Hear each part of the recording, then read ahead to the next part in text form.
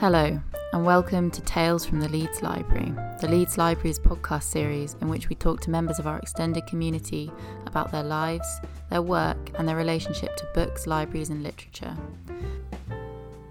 Founded in 1768, the Leeds Library is the oldest surviving subscription library in the UK, and throughout this series we'll also be diving periodically into the library's rich history to find out what makes us and our members one of the most interesting and unique cultural institutions in Leeds and the UK. Hi, I'm Molly. I'm the projects assistant at the Leeds Library, and today our guest is Louisa Yates. Louisa Yates is Director of Collections and Research at Gladstones Library, a post she's held since its inception in 2012. Louisa combines her post at Gladstones Library with a role as visiting lecturer in English at the University of Chester. She is also a co-festival director of the library's major and micro festivals Gladfest and Hearth, and is on the long listing panel for the library's successful Writer-in-Residence programme. As Director of Collections, she is currently involved in multiple digital Gladstones projects, helping to develop a digitisation platform that will share the written archives of key 19th century figures with the public. Hello, Louisa. Thanks so much for being on the podcast. I'm really excited. Hello, thank you so much for inviting me. So we've got loads of topics to cover, and I've been really looking forward to asking you about independent libraries, of course, our main connection to you is as the Director of Collections and Research at Gladstones. But there's one thing that I wanted to ask you about first, which was this line that kept popping up in online bios when I was researching you, which was, it is her committed belief that scholarship and research should not be confined to university. And it kind of, I don't know, it struck me because I'm quite a relative newcomer to working in independent libraries, but I found that one of their most attractive qualities for me is their kind of lack of an institutional feel, and they have this spirit of slightly eccentric but totally genuine interest in knowledge and learning, which institutions can often sap. So I suppose my first question is, why do you believe scholarship and research should not be confined to university? Yeah, that's quite a big question. I just think it's so obvious that people as a group, whether that's a nation, a community, a town, a city, an individual person, are learners. Everybody likes to learn. Everybody likes to learn new things. It doesn't matter what that new thing is. And within independent libraries, those new things tend to be quite intellectually based things, I guess I would say. But it just seems so obvious to me, as somebody who has worked in universities for sort of the last 12 years and who is somebody who loves to learn. I love to learn, all new things. The pandemic has been dreadful in a number of ways, but has also been absolutely fascinating in lots of others, as we all learn new things together and grow and develop and share.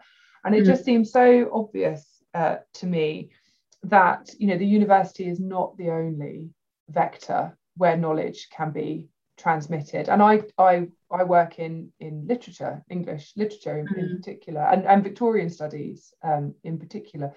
I've not met a single person ever on my travels, whether that's a student sitting in a seminar, or someone I'm chatting to on the bus, or a person who's just walked into Gladstones Library for the first time. I have never met a person who isn't interested in something about the 19th century, whether that's Gladstone's role as Prime Minister, whether it's Victorian sewage systems, whether it's the role of women, what working class women were doing, wearing, eating, thinking. I mean, look how popular Sherlock is with Benedict Cumberbatch. We love it. We love new things. We love new perspectives. We love new ways of learning. And the idea that you have to go to a university to do that, in some regards, the university is an excellent place, and I recommend it very strongly for people who are interested in learning in a particular way and to a particular level. But the idea that these discussions can't filter out and resonate out in wider communities, and I think we all know that, really. I think we all know that instinctively.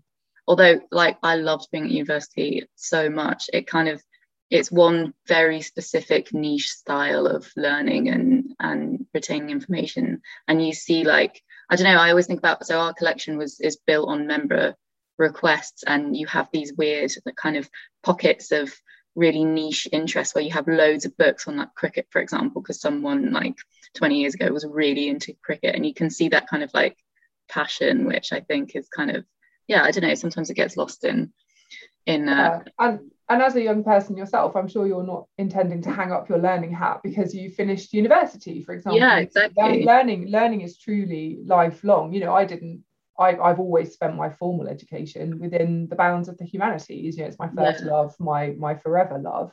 But does that mean I can't suddenly start learning about particle physics tomorrow because it's interesting? You know, of course not. And I think, as you say, libraries offer this really physical monument to the fact that, as you say, sometimes people just really want to read intensively about cricket, and then the next month it might be poetry, or they might see something on the TV or on Twitter that sparks down, and people's borrowing records, and as you say, accession records of libraries and the collections of libraries are really lovely testaments to how people's interest can grow and shape and last forever. Yeah, it's kind of like your browser history, but probably yeah, like a really good browser slightly history. Elevated. Yeah, one you're not embarrassed to show all your friends. A really exactly. browser history that's just dedicated to acquiring new knowledge. Yeah, well, so I guess slightly in that same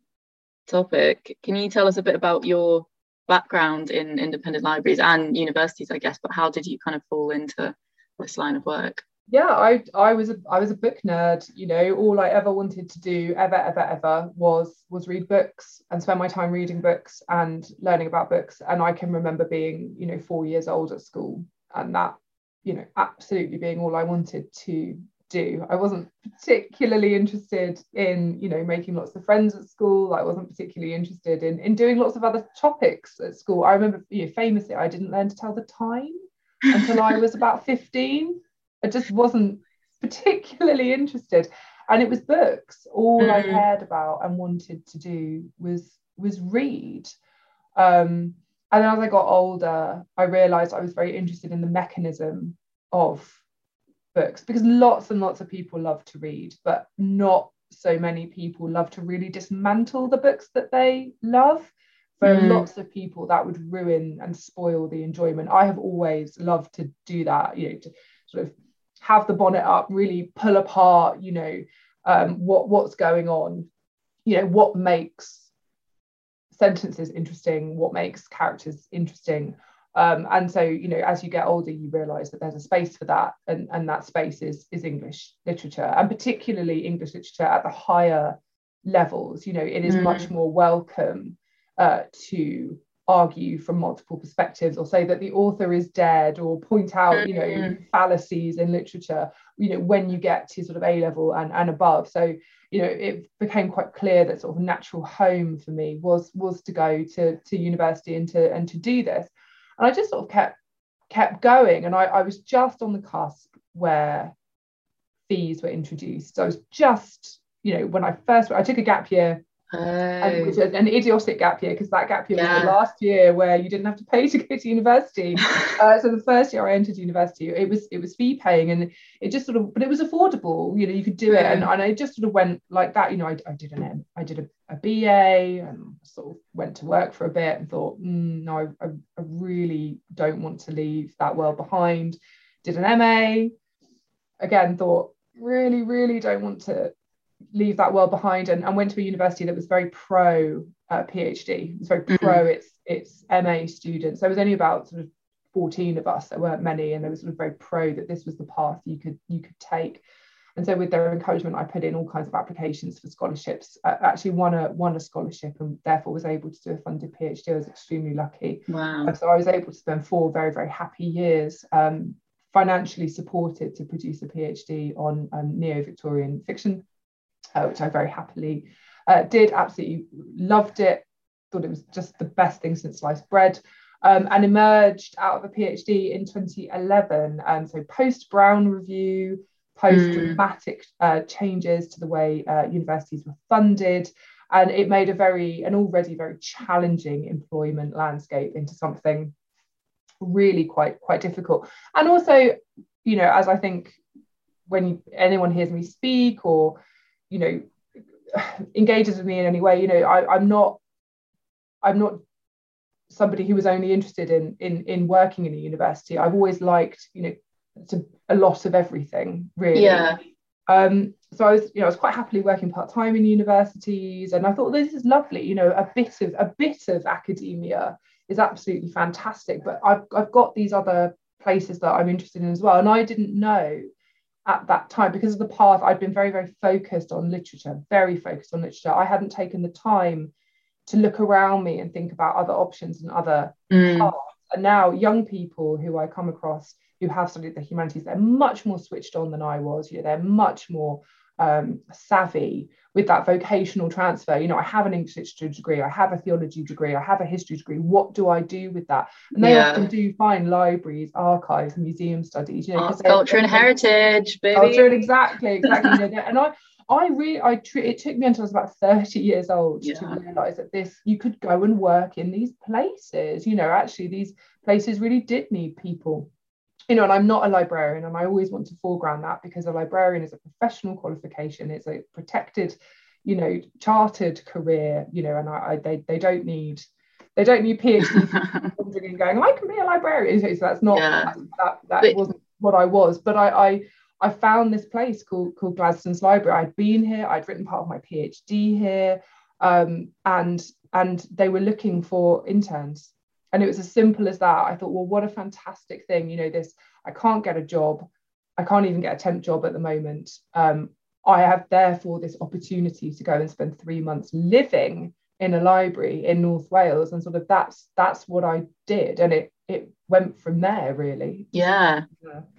Wow. So Gladstone's, for those of you who don't know, is the UK's only residential library. So you go and you stay there. And it's based in the village of, and there's a specific way to pronounce this. Is it Harden? Harden. Well done, gold star. Yeah, spelled Hawarden, in North Wales. And it's today housed an impressive purpose-built library, and the residential wing has 27 bedrooms. And its books and sense of history have been described by one Guardian article I read as a blissful secular balm, which I thought was quite good.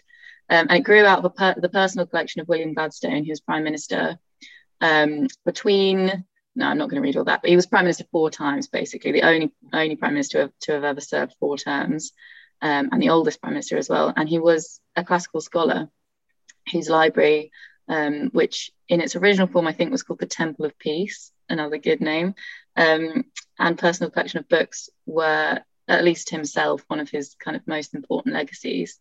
So can you tell me, very briefly, a bit about Gladstone's and its history and what kind of stands for today? Yes, it can be a very long, very long story. Well, I watched your AGM talk here on it, which was fascinating. Honestly, it's so interesting. Oh, thank you very much. Well, it's a fascinating story, so it doesn't take much for me to make it really interesting. You're quite right. Effectively, Gladstone has a house. You know, he's got a long and storied and varied and interesting life, and all of that life is intricately connected with the process of reading. And you know, the real sort of he was a machine for processing information. He read about 22,000 books in his lifetime, which he noted down in his diary. So we do know that. You know, that's not some rough estimate. You know, that is documented. That he read these texts. He had a personal library of about 32,000 books, which were held in his study in his house, which was the Temple of Peace. As you're right, it is a great name. And as he comes to the end of his life, he, like so many people with great libraries, vast libraries, is thinking what he can do with this.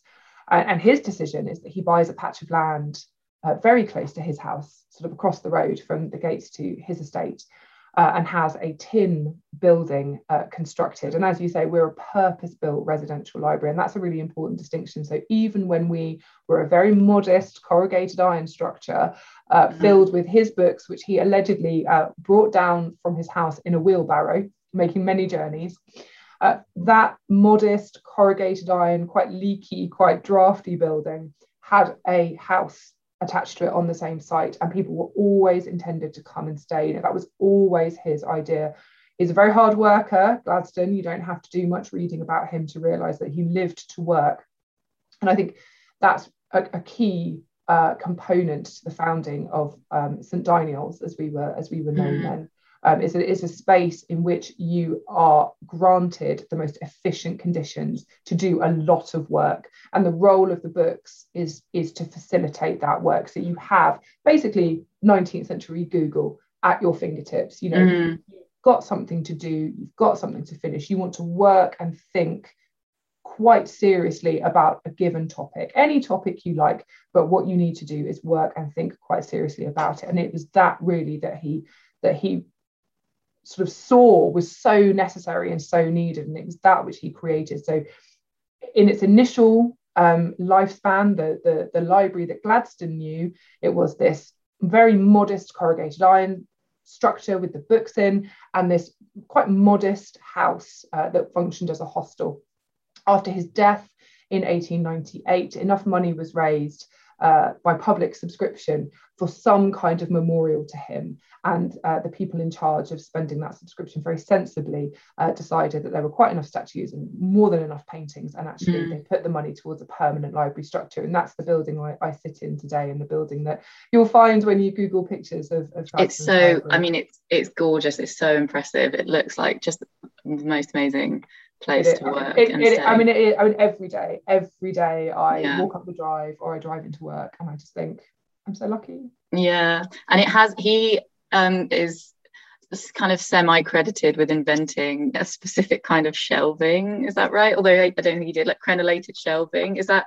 Yeah, so he advises, I recommend finding this. You can, if you Google it, you can find copies on sort of archive.org and things like that. And he writes, again, at the very end of his life, he writes a little pamphlet called On Books and the Housing of Them, where he advocates for almost exactly the design of our two reading rooms. And he talks about that, books, he talks very beautifully, writes very beautifully about books with real passion and vigor, that they have a soul, that they can talk to you.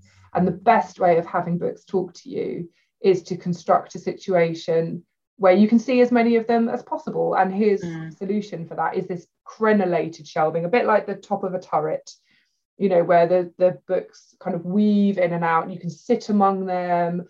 And he has this practical element. He's not just romantic about it. He says it's the most efficient way of storing a great many number of books. And we think he adapted that. The crenellated shelving existed in different forms, most notably in the library in Trinity College in Dublin. Okay. But other examples that I've seen of these crenellated shelving, they've only got books on two sides.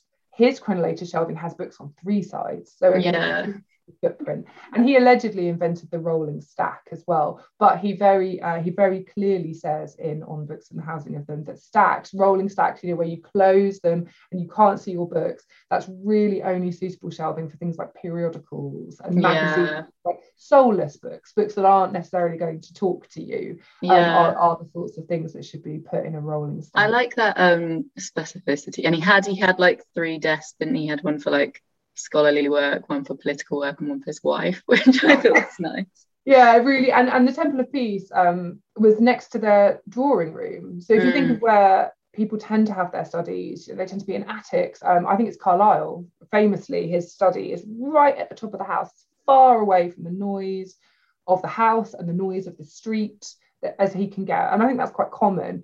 Gladstone's is right next to the main drawing room of the house. It really exists in the heart of the house. And I think, you don't have to look too hard to start drawing interesting parallels about what work meant to him and, how central he saw it to yeah.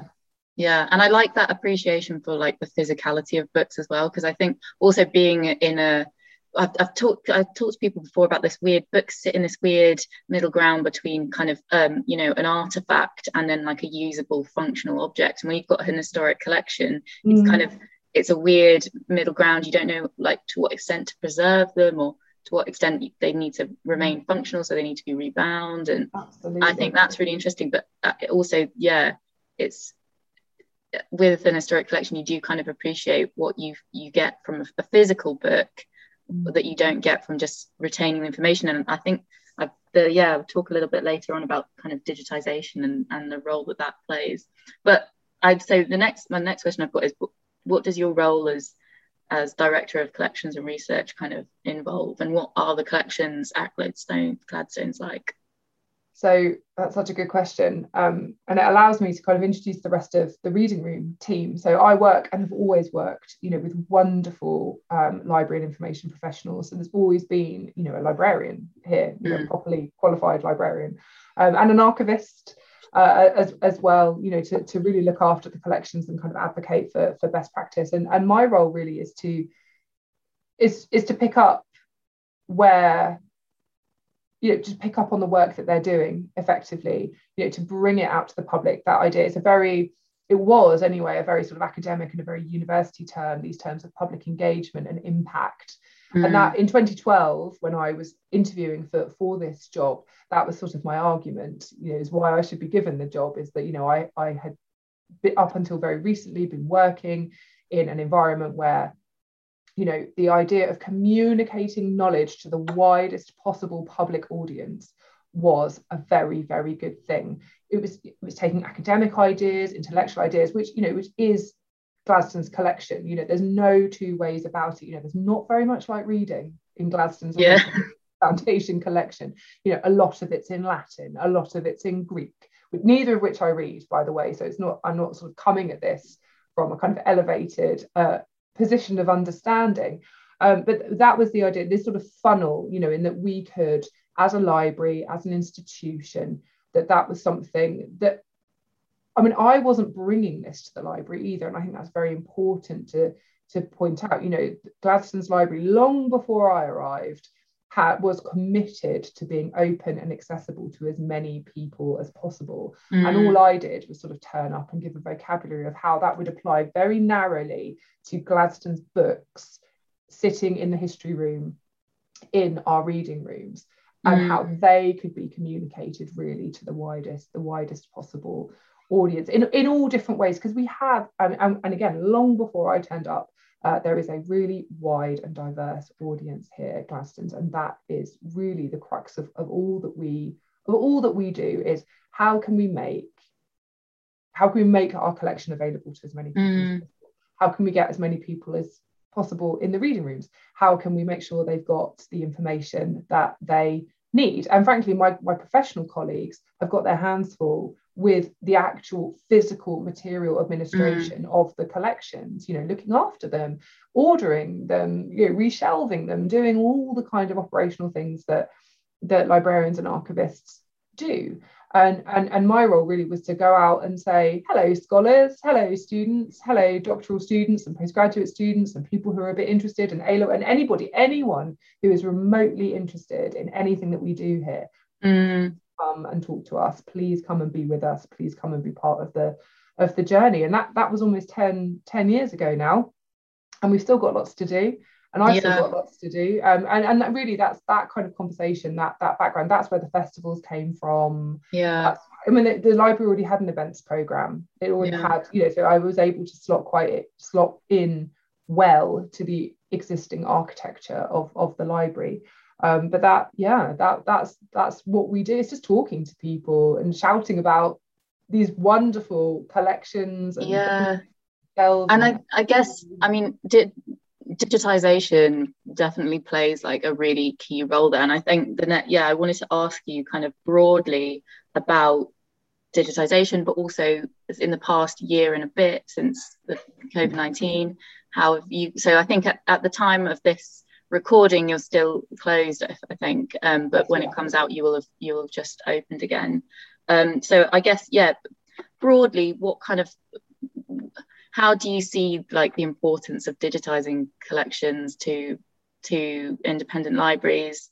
I know you've done some work with the Victorian Lives and Letters Consortium, digitizing Gladstone's papers, which or reunifying them, because they were split up after his death, and then now they can be digitally kind of unified in the way that he intended them to be originally, which obviously is an amazing thing, an amazing tool and an amazing resource. But then, it's not again, it's not the same. And I think it's, you know, a physical library space that you can go to and stay in is such an amazing and unique thing. So yeah, I don't know if you've got any thoughts on how you guys have handled the pandemic and being closed, and then also digitization kind of more broadly. Yeah, that's a really big question, and I'm really glad you linked the two. No, because it's so interesting to me that you've instinctively linked digitization in the digital realm with the pandemic, because that's the journey that I think a lot of workplaces have been on, never mind kind of cultural institutions. You know, this idea of accessibility does not just mean physical accessibility, you know, it means accessibility in all ways. And I think in a way we were really fortunate at Gladstone's, because international engagement has been a conversation here since 1902. You know, because we are a residential library. People come to stay, and they come from all over the world, and they always have done as well. This isn't a new development that people from all over the world come to stay at Gladstone's Library. So that conversation of how do people anywhere on the globe experience some of what we do here, a lot of what we do here, a little bit of what we do here, has always been part of the conversation here at the library. So in a way, we're very well prepared for digitization. I think, as you mentioned, you know, there is often the tendency to draw the line between physical and digital. And actually, we've been working on sort of digital efforts for a number of years now. And actually, we find the more we put online, the more we make available, the more people come and work with the physical objects. You know, there doesn't seem to be any kind of question that digital replaces physical. It's very much I am finding that it's very much a relationship of mutual benefit. You know, the digital copies save the physical copies, because it means, you know, somebody like me, when I research books, for example, I'm not a material book scholar. There is almost no need for me to come and handle, you know, an original 19th century novel. I just need the contents of the 19th century novel. So for me, if you work on things like Victorian sexology, for example, which I do occasionally, I'm never going to get anywhere near those books. You know, they are locked up in the Wellcome Trust for great reasons. I saw that you had some articles written about that when I was reading, and I tried to access them, but of course, digital scholarly articles online, you have to so much. I couldn't manage to get them, but I really wanted to read them. but the books themselves, you know, things like Psychopathia Sexualis by Richard von Krafft-Ebing, you know, I've written on that work, I teach on that work, I do an awful lot with that work. I have never held a physical copy of that work in my hands, you know, because I don't need to. It's the content, and there will be bibliographic scholars that do need to. There will be scholars in translation that do need to, and I'm really happy to leave the physical copies, you know, to them, because the fact is, you know, I can see the books you're sitting in front of, you know, these books, they're getting towards their 150th birthday. You know, we do need to look after them as physical objects, and if we can reduce handling, not ban it entirely, because there will always be scholars that need to, but, you know, good quality digital copies, you know, they work in tandem so beautifully with the physical object. And, you know, and we're very clear here, just as national best practices, you know, digitization is not conservation. You know, it doesn't mean you can just put all your physical copies in the bin, for example. I mean, but it does give, I think, another way of handling it, another way of looking at it, another way of engaging it. Gladstone, for example, is a famous annotator. You know, and when we have, as I know, you know, many thousands of handwritten letters, and some of these can't be read. You know, his handwriting is illegible, and so the more eyes you can get on those letters, the more perspectives and viewpoints you can get on those letters, the more eyeballs you can have guessing what it is that he's written, the better, because it aids our understanding. If you've got cross-hatched, cross-written letters, as have cropped up in 19th century archives, as they crop up in ours. I think it's the Livingston Project online, for example. I've done fascinating ways where they've overlaid cross-hatched letters with different colours and different highlights. And it means that these very tricky documents to read are suddenly much more legible and much more interesting. And so I'm really passionate about digitization, not just because it allows people, you know, from all over the world to not have to travel to a library North Wales, which is Yeah. really, really tricky to get to. And and when I was a student, I couldn't have afforded to do that Yeah. either. So I'm a really, really large fan of opening up to digitization for all number, any number of reasons that I've illustrated here. I think we do have to approach it in a particular way here in independent libraries. We have tiny teams. We work, but that brings wonderful opportunities. I'm hoping to launch a remote transcription project, for example, which means people can volunteer from all over the world. They don't have to come to Harden to do that. But we have had, and I'm hoping to re-recruit, a wonderful core group of volunteers, who adore the letter. I mean, they adore Gladstone. It's that lifelong learning again. I talked about. Yeah, exactly. They love these letters. They're fascinated, and they are quite moved, to be able to handle them, read them, transcribe them, work with them. It's a wonderful, wonderful thing to be able to do. Yeah, there is something about like the physicality of an object that's so kind of irreplaceable, and you don't get that from digital. But then you're right, digitization it can be so creative. And I'm thinking of like the British Library, even their digitized collections, they've done some really cool, like interesting stuff with those, which is amazing. And it can be a really, especially for people who are not necessarily interested in an academic sense in these old texts, they can be a really useful tool to engage people and make it kind of fun and interesting and exciting and legible as well, because sometimes old handwriting is impossible to read. Exactly. I mean, just being able to blow, if you're somebody who struggles with sight, for example, or has any kind of impairment, just being able to blow something up. Having a transcription that can be read by an e-reader, it literally makes these things accessible. And also, just as you say, I think that you draw that really interesting distinction between somebody who might just be quite casually interested. I mean, there are thousands of people who are really interested in Gladstone, or the foundation of the Leeds Library, or the Portico Library in Manchester, or the London Library in London, and have probably got almost no reason in their life, whether that's financial, intellectual, work-wise, whatever, to actually come and travel and be in any of our libraries. But I definitely do see that as kind of the mission, or the reason to exist for independent libraries, is to facilitate in a non-academic way people's kind of niche, weird interests and passions. Maybe that's cricket, maybe that's like, I don't know, we've got a collection of magic books, I think, on magic, because someone was really interested in magic. And to kind of be a space for that lifelong kind of learning that's not academic. It's for again, that kind of like genuine, slightly eccentric interest in knowledge and learning. I'll completely settle. For me, I don't need someone to get an academic paper out of the collection here. A lot of people do, and I love them. I love reading them. People send us books that they've written here. Fantastic. Absolutely love it.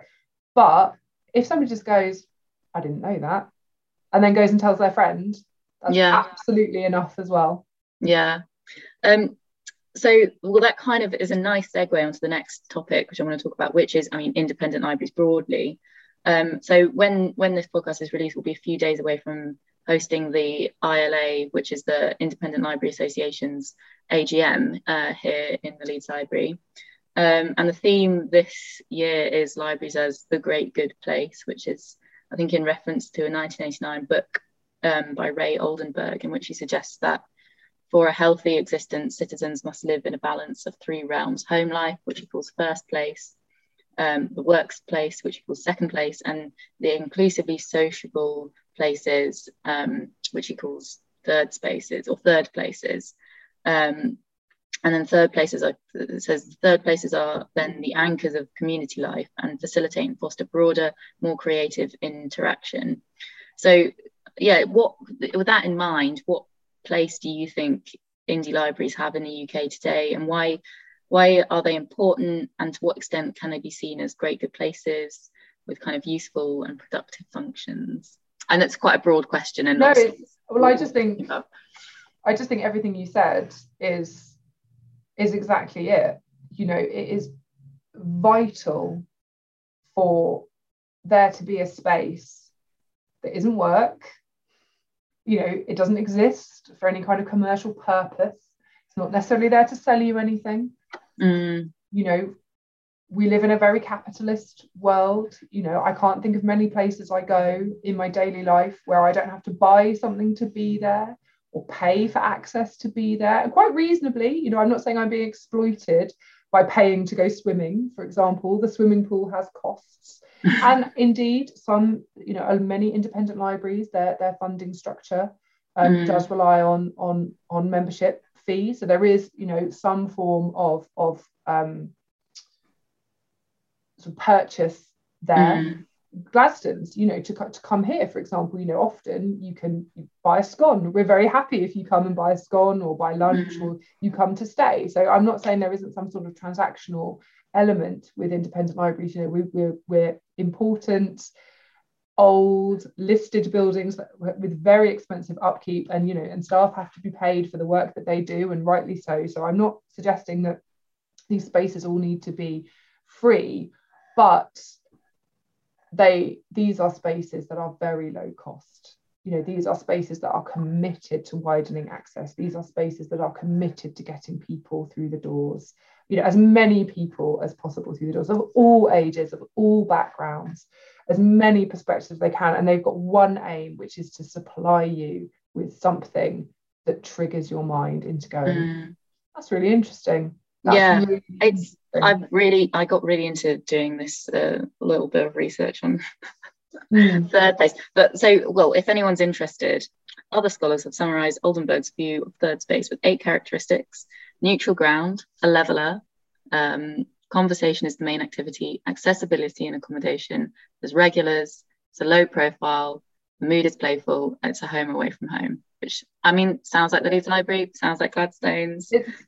You know, it's and I think we have always wanted, there have always been these spaces. Yeah, well, so the kind national of and cultural life, you know, they've been churches. They might be, people will find their third space in many, many ways. But for me, I'm going to assume for you, for many people, you know, this kind of library space. And I think independent libraries do something different. You know, I love public library. If it wasn't for public libraries, I wouldn't be here. You know, every single person who is a member of an independent library or who works in an independent library got their start in public libraries. You know, we all had library cards as kids. You know, all libraries, all museums, all spaces, you know, do have you know, their role to play, and they're all great good spaces and places. Yeah, definitely. But I think independent libraries really are special. I think they're really responsive to their community. Many of them, their community are actually involved in having a say, you know, whether it's because they're members, you know, or they're not. I mean, you know, Gladstone's has never had any kind of formalized, you know, reader committee or residents committee or anything like that. But the idea of not talking to our readers and our residents all the time, you know, we exist for them. They exist for us, you know. We support one another. And I think, and I just think, certainly in my 10 years in and around independent libraries, the more people we tell, you know, the only thing holding back independent libraries is that people don't know about us. The minute you tell somebody about their local independent library, they are fascinated. And the minute they walk through the doors and they realise, because the spaces can be a little bit difficult, you know, and that's chiefly my role. So, and I think most people's role, you know, no matter what you do at an independent library, whether you're a volunteer, a finance manager, you know, the head of everything, a librarian, whatever, you know, is to help people navigate these spaces. Because, you know, the Leeds Library, for example, it's a door, isn't it, in a row of shops. It's actually quite difficult to find. And it's the same reaction every time when someone walks through the door, because it is the entrance is very unassuming, and you walk through the door and it's like, oh, I can't believe I didn't know this was here. And it's the same without fail. Yeah, and Glaston's is the same. I mean, it's quite difficult to find. If you miss Church Lane, you're kind of marooned in the middle of a road thinking, oh, what do I do? You have to sort of literally drive round in a big circle and go and have another run up at it. Yeah, they're quite difficult places to find. They can often be full of wood, you know, so you haven't got nice glass doors, for example. Like, to come into our reading rooms you are literally pushing your way into the beyond, because it's these two wooden doors that you can't see through. There could be anything back there. There could be sharks back there. There could be bears, you know, and that's our job, isn't it? Is to say, come on, you know, spaces like this are absolutely for you, or silent spaces are for you. It's okay, you know, you can come and be silent here if you want to, but equally, if you need to talk, we'll find you another space, you know. This is absolutely the kind of role of independent libraries, I think, is to bring something that can often be perceived as quite elite to everybody. And you can get very political about that, which I won't, and you can set that in all kind of contexts according to your political lights or your religious beliefs. So I think it's a very flexible, I think this is what Oldenburg puts so beautifully, is that it's actually this idea of a great good place is a very flexible concept that can exist in the kind of intersectionality of all kinds of beliefs and cultural spaces. And I think that's why, you know, I'm sure you find it at the Leeds Library, there are as many Leeds libraries as there are readers. You know, it will be a slightly different space for every different person that comes in, and that's certainly what we find at Gladstone. But for some people it's a sort of unrivaled 19th century resource. For some people it's a place they can run their business without having to put the heating on at home. For some people it's just silent space. For A-level students every year it's a quieter space away from their school library, which is great and has got everything they need, but perhaps is quite full at revision time, you know, so they come here, you know. I don't know the half of what people do or experience in here, and I really like it that way. You're right, actually. It's that sense of ownership, and it's not everyone that walks in here thinks that this is my library, library, my desk, and in a way my space. I love it. Yeah, because we do still buy and add to the collection as well. So it is members library, because it's their books, their recommendations that are on the shelves basically. And I think that's a really nice history. We don't buy, like, because we're not a lending library like we have a slightly different relationship to the collections here. Your reference only. Reference only, and lots of them have got quite a few restrictions on what you can do with them, you know, just because they're fragile. But that's not insurmountable. You know, I know for a fact we've got readers that come here just for a bit of peace and quiet. They've probably never touched a book on the shelves. They bring their own books, you know, they've got their own Kindle, they've got their own laptop, you know, but they love it. They absolutely love it. And I think if you could bottle it, I think you'd make an absolute fortune. And I find it, I mean, it's never stopped fascinating me that independent libraries as tiny as, say, the Leighton Library in Dunblane, or as remote as the Inner Peffray in Scotland, which I'm not saying it's remote because it's in Scotland, I'm saying it's remote because it's literally surrounded by fields, you know, for its community it's very accessible, but it's still surrounded by fields. It's this beautiful, atmospheric, fantastic place. You know, and then you've got the London Library in St James's Square, you know, it couldn't be more central. We all do the same thing, and all our readers come for the same sort of curious, intangible quality of environment.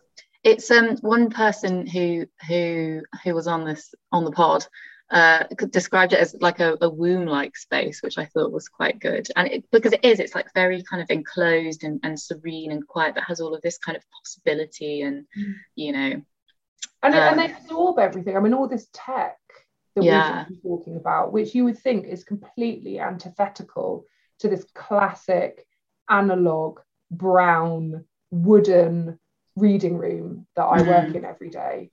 It just absorbs. MacBooks look really good in the space. Kindles look really good. You're right. I always think this it's been a Renaissance probably. The mics look really cool in the they're these really flexible spaces. You know, we've had performances. Have you seen the art exhibition at the Portico? These incredible forms and shapes that kind of climb on the shelves and hang over the reading room space. It looks absolutely fantastic. And I think a few years ago we had like live performances here and stuff, and weddings. People often get married here as well, and that it's a really again flexible. And like you were saying, there's a kind of as many libraries as there are people who use them for different kind of and there's lots of people, there's loads and loads of people who say you can't, if you have weddings in a library space, well then you'll ruin the library space, and yet somehow it doesn't happen. It doesn't happen. It just absorbs and carries on going, because I think if you're the sort of person who is attracted to an independent library and thinks, well, that's really interesting, I like that, yeah, that's good. Even if you struggle to access it a couple of times, I work and live and breathe independent libraries, and I still struggle with, oh, can I go through that door? Am I all right in here? Yeah. Can I take my bag? Can I touch this book, or is it going to fall apart in my fingers? Should I go down there? I mean, we all have those issues. I mean, that in every space. But that notwithstanding, if you're the sort of person that thinks, oh, isn't this brilliant? Well, then you're the right sort of person to be in the space. Yeah, I have almost the opposite sometimes when we're here, when the librarians will get down like this really old, fragile book and go, oh, do you want to have a leaf through it? And I'm like, I shouldn't be touching this. Yeah, this is like 400 years old. This should be behind glass. Exactly. And I think all libraries, it's not just independent libraries that are warm and welcoming, all libraries are really, but they just need a bit of navigating to kind of. Yeah. Well, I guess kind of with that in mind, what do you see for the future of independent libraries, and what's the best case scenario? What are the goals that indie libraries should be striving for? I guess we've already kind of like talked about that bit, but how do you see the kind of the sector, I guess you could call it a sector, developing? I love the idea of it being a sector. I mean, I think the pandemic, as dreadful as, and I'm not going to dwell on the sadness of the pandemic. We've all had some very great sadnesses as a result of the last 18 months, personally, professionally, and I want to acknowledge that, particularly in this, as you say, when this podcast goes out, Gladstones will just have opened, and that will be an 18-month closure. So, I can't and mustn't and won't downplay that. But one of the great joys of the last 18 months has been being in touch with my independent library colleagues. Zoom has enabled us all to get together. Melanie Jeffs from Bromley House has hosted kind of town hall meetings where we all just got together and shared the sort of successes, what works, what wasn't working, what was frustrating, what was difficult. Those of us who were closed for a bit longer were cheering on those who managed to get open. There were libraries delivering books on bicycles to their users. There were libraries that had their staff hiking in, across central London or up a hill in Cornwall, to get to their buildings to keep them open. This was really wonderful. And I think you're quite right. We really can call it a sector. I mean, I think we always could. But apart from the conferences where you would get sort of 40 people in a room, which is once a year, now, there's maybe 50, 60 people at a Zoom meeting, and we can put faces to names, and we can get to know people, and we can grow the sector. And people who perhaps weren't familiar with certain digital tools now feel very confident and supported with those digital tools. And I think, we are all moving towards events online, books online, all kinds of things, all kinds of new ways, which I think will really help. I don't know of an independent library. I don't know of any library or museum who's got enough staff to do what they want to do. And, I think what we've really been able to embrace as a sector is the capacity by which all these tools can help us, and that we can share and pool knowledge. We can meet. I can do this with you. I mean, I don't know that Leeds. I'm sure Leeds Library would have had a podcast, and is absolutely committed, like Gladstones is, to talking to as many people as possible. You're right. It did come out of the pandemic. Yeah. Exactly. And I think that's, we'll have a new team here at Gladstones. A lot of the projects that we'll be working on will be what we were working on before the pandemic, but we'll be doing it in new ways, with new tools and something as pragmatic as the switch to Teams. Because our library was closed for so long, having a physical server was an unacceptable fire risk. And so we had to move to a cloud-based server. And this sounds very tangential, but what that means is we now access all of our files through Teams. It's not just a communications tool, it's a file accessing tool as well. And Teams has got really interesting ways of recording metadata. You can add metadata columns. And so this is going to have a massive impact on how we store and create and access our digital archive. And it means that we think about our digital archive in a different way. So our digital archive before the pandemic was very much PDF and JPEG and TIFF based. Now our digital archive is audio, visual, all of these things. It's a wonderful way of thinking. And I think it's really pushed this. As I say, this is not to say, I want to make it quite clear, I'm not like, oh well, thank goodness this pandemic happened because it was dreadful. Yeah. But we do have to look for silver linings. We do have to acknowledge where things have been able to push forward. And I think in terms of accessibility and public engagement and impact, I hate the phrase working smarter, not harder. But in many ways where independent libraries have traditionally struggled, communicating with our audiences, letting people know that we're here, helping our small teams get as much done as they can, some of the technological advances that have come about because of the pandemic have I think had a very disproportionate positive impact in independent libraries. And I think the other thing that we've certainly noticed is talking to each other and international engagement. And we've had people on Zoom events from America, and there's loads of indie libraries in America as well, and all over the world people have been kind of able to access events and to kind of the work that we do, which has been amazing, and that's come out of the pandemic as well. So you're right, not to downplay it at all, but I've been to absolutely loads of events. I was able to speak at the Leeds Library AGM, and if I couldn't have done that, I could have done it via this medium. I've been to events that independent libraries have put on. I've been to digitally, I've been to Newcastle, I've been to Manchester, I've been to Cornwall, I've been to London, all while sitting in my house in Chester. I have learned, and this is somebody who's worked in independent libraries for 10 years, I've learned so much more about my fellow libraries in this past 18 months, and it's been an absolute joy to learn more about them, to speak more to the people who run them, and to just be more involved in this world. So I guess the last kind of topic that I wanted to quickly talk about was, so you're the co-director of GladFest, which is Gladstone's libraries literary festival. Can you tell me a little bit about that and what you're expecting from GladFest 2021, which is the 11th, my birthday, and 12th of September? Happy birthday for you. I can't imagine. Surely you'll be attending Gladstone's GladFest. I was going to ask, actually, is that going to be back in person, or will that be kind of online or mixed?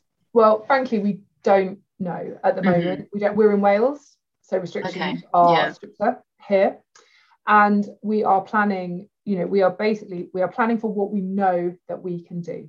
So what we know that we can do is that we will have some authors here with us at the library, and we will have some physical events going. At the moment, we have not planned for there being we've got a backup plan, but at the moment there will be no physical audience. There will only be online. The online tickets are going on sale very soon. We're really excited about it. We're going to have about roughly 10 events across the weekend. It's going to be very much like the GladFest people know and love, but they can attend from the comfort of their own home. And if we are lucky, and if we can have a physical audience here with us, then we will work very hard to make that happen. And will they be recorded for future people who are interested? Because I believe that it will maybe have finished when this podcast comes out. So we've worked really hard on the sort of event structure, so we believe that going forward almost all events here at Gladstone's Library will be broadcast online in some form. So there will be the opportunity to attend digitally for most of the events that we do here going forward. We've always been restricted. I bet Leeds is the same. Even when we have, our physical events were full. We were selling sort of 92% of all tickets on average. So we were always looking for ways of expanding the audience anyway. So that's really helped us. So we think there will always be online tickets available as well as physical tickets available going forward. There'll be broadcast. If for any reason you've bought a ticket for a digital broadcast and you can't make it, or your internet malfunctions, or you can't participate, don't worry, because all events will be hosted on our intranet, the Gladstone Bag, for 2 weeks post broadcast. And then they fall back into the Gladstone Bag has a pocket for our digital archive. And that at the moment is accessible to friends. So friends is anybody who makes a regular donation here to Gladstone's Library. And if you make a regular donation here to Gladstone's Library, which can be, a couple of pounds a month, I mean, it can be very, very small, you have completely free, unfettered access to all of our digital archive, including audio recordings that go back about 9 years. So it's quite big. It's quite a big thing. And so That's amazing. We're really excited that we've been able to reshape our events program in that way. But for really now, it's online only, to keep everyone safe, and also the practical elements. We don't know if it's going to change. If we do release physical tickets, it will probably be quite close to the event itself, just so we don't get into the kind of.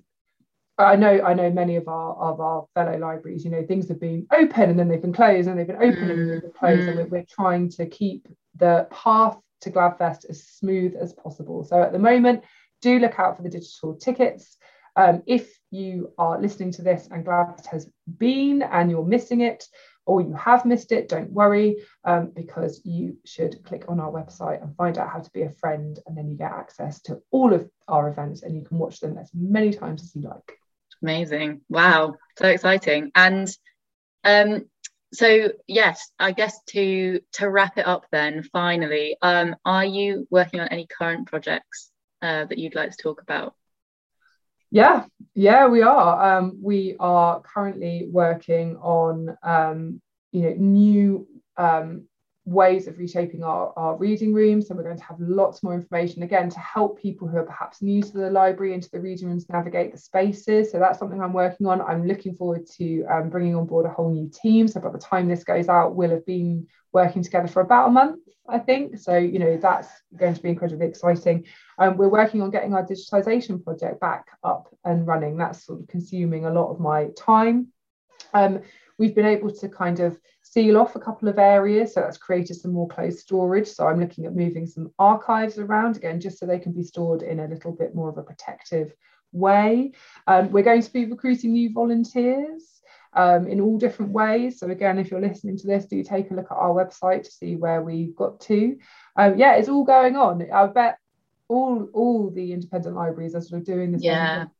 Projects that had to pause, you're bringing them back online. There's new things you want to do. There's always new things we want to do. I can't, at the moment, I'm here on my own. I'm sitting here talking to you, in a very, very empty reading room space, and I can't wait. I've got in 2 more weeks, I will have a team to work with again, and I just can't wait. We've been closed for 18 months. We've really needed to be closed for this 18 months. With our financing structure, we wouldn't have survived if we hadn't closed, but we are raring to go. Our social media is filled with just the nicest messages from people who can't wait to come back, and we can't wait to have them back. So I'm slightly trembling at my to-do list, which is enormous, but I couldn't be more excited to get going. Wow. Well, Louisa, thank you so much. This has been super interesting and enjoyable. So I've really enjoyed talking to you. Well, thank you for having me, and thank you for having such wonderful questions. You've obviously put some real thought and research into all the questions that you've asked. It's been so nice to talk to you, and I really enjoyed doing it. I've really enjoyed talking to you. Look out for Gladstone's Library and the ILA conference, which will be coming up in the next week or so, I think. And wonderful. Cheers. Thanks. This has been a podcast from the Leeds Library. Links to more information about our guests and any works talked about can be found in the description. If you'd like to find out more about the Leeds Library and any of our upcoming events, please visit our website at www.theleedslibrary.org.uk, or you can follow us on Twitter, Instagram or Facebook at the Leeds Library.